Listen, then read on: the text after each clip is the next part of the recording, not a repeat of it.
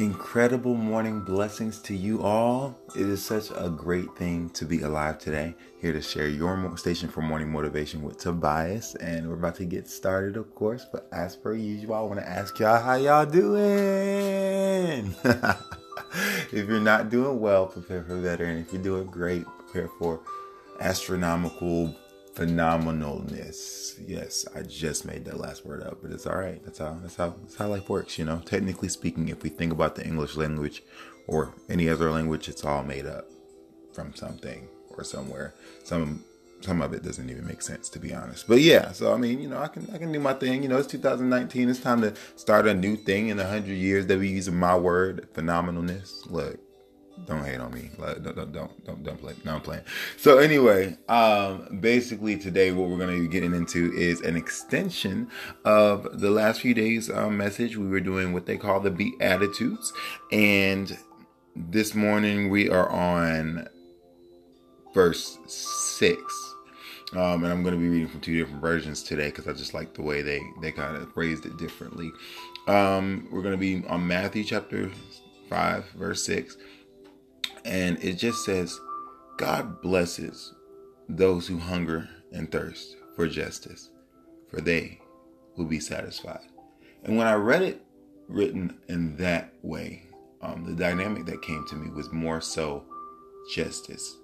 When we're done wrong, or when there's a world of evil, or when there's a lot of things just chaotic and out of place and unfair treatment, unjustness, not necessarily by our standard, but even by what we see through the Spirit of God in the Scriptures, the injustice in different places and in the world, the lack of virtue, the lack of moral standard, the lack of fair treatment and love. When we see that, if those who are praying and hungering and craving and longing for justice, for everything to be made right, will be satisfied. It's going to take place. That's a hope. That's such a strong hope for children of God and those who are longing to pursue God, or those who are just in the world feeling like there's just so many things not right. I do want to correctively instruct that for those that do not know, God is not sitting idly by, and that's why we really have to find out who God is and the truth for ourselves, because we can get deceived into thinking that God just doesn't care because of things that are going wrong. But that's not it at all. What we have to know is, though God is sovereign, he literally gave man a free will. In the end, yes, he has scripted it all to work in his will, but he literally allows things to just go. And he judges them accordingly in time based on the need. And he's perfect. He doesn't make mistakes. He's loving and he's perfect. So the way he does that and the time he does that in, we have to trust and have faith that it's perfect. The God that made all these things work so well, the fact that our hearts beat even though like some crazy stuff can happen to our body, or we can be dealing with so much, or just by virtue of it beating consistently our whole lives, however long that be, that's not just by happenstance. If God can make that happen, he knows what he's doing with the rest of it, even though we don't understand how or why it works the way it does. God is perfect.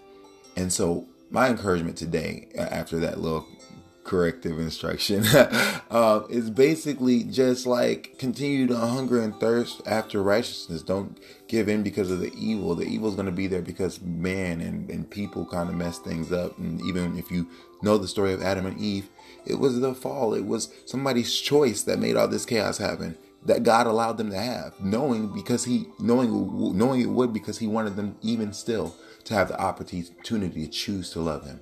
Even if somebody that we love doesn't choose to love us back, we want them to have the opportunity. We want to force anybody, and you have to be a robot and love and serve me. No, that's not. We don't want that. And we're made in the image of and likeness of God. So our God doesn't want that. He wants to be chosen.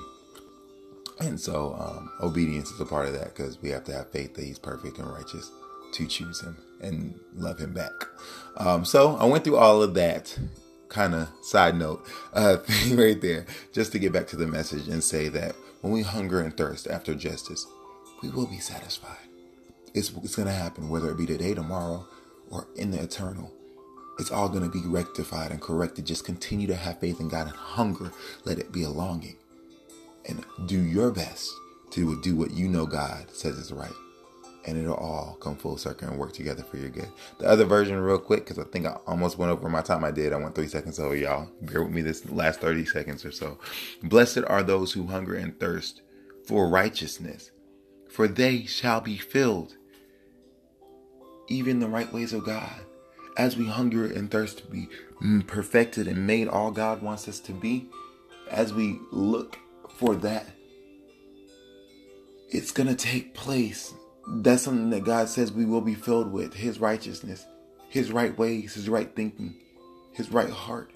Creating us a clean heart, oh God, and renew the right spirit within us today. So today, as you go forward, my motivation and encouragement is continue to crave justice in the world, for things to be right even though they're not. Continue to hold on to hope, because God said it will be rectified. It will be put right. The crooked paths will be made straight, even in your heart.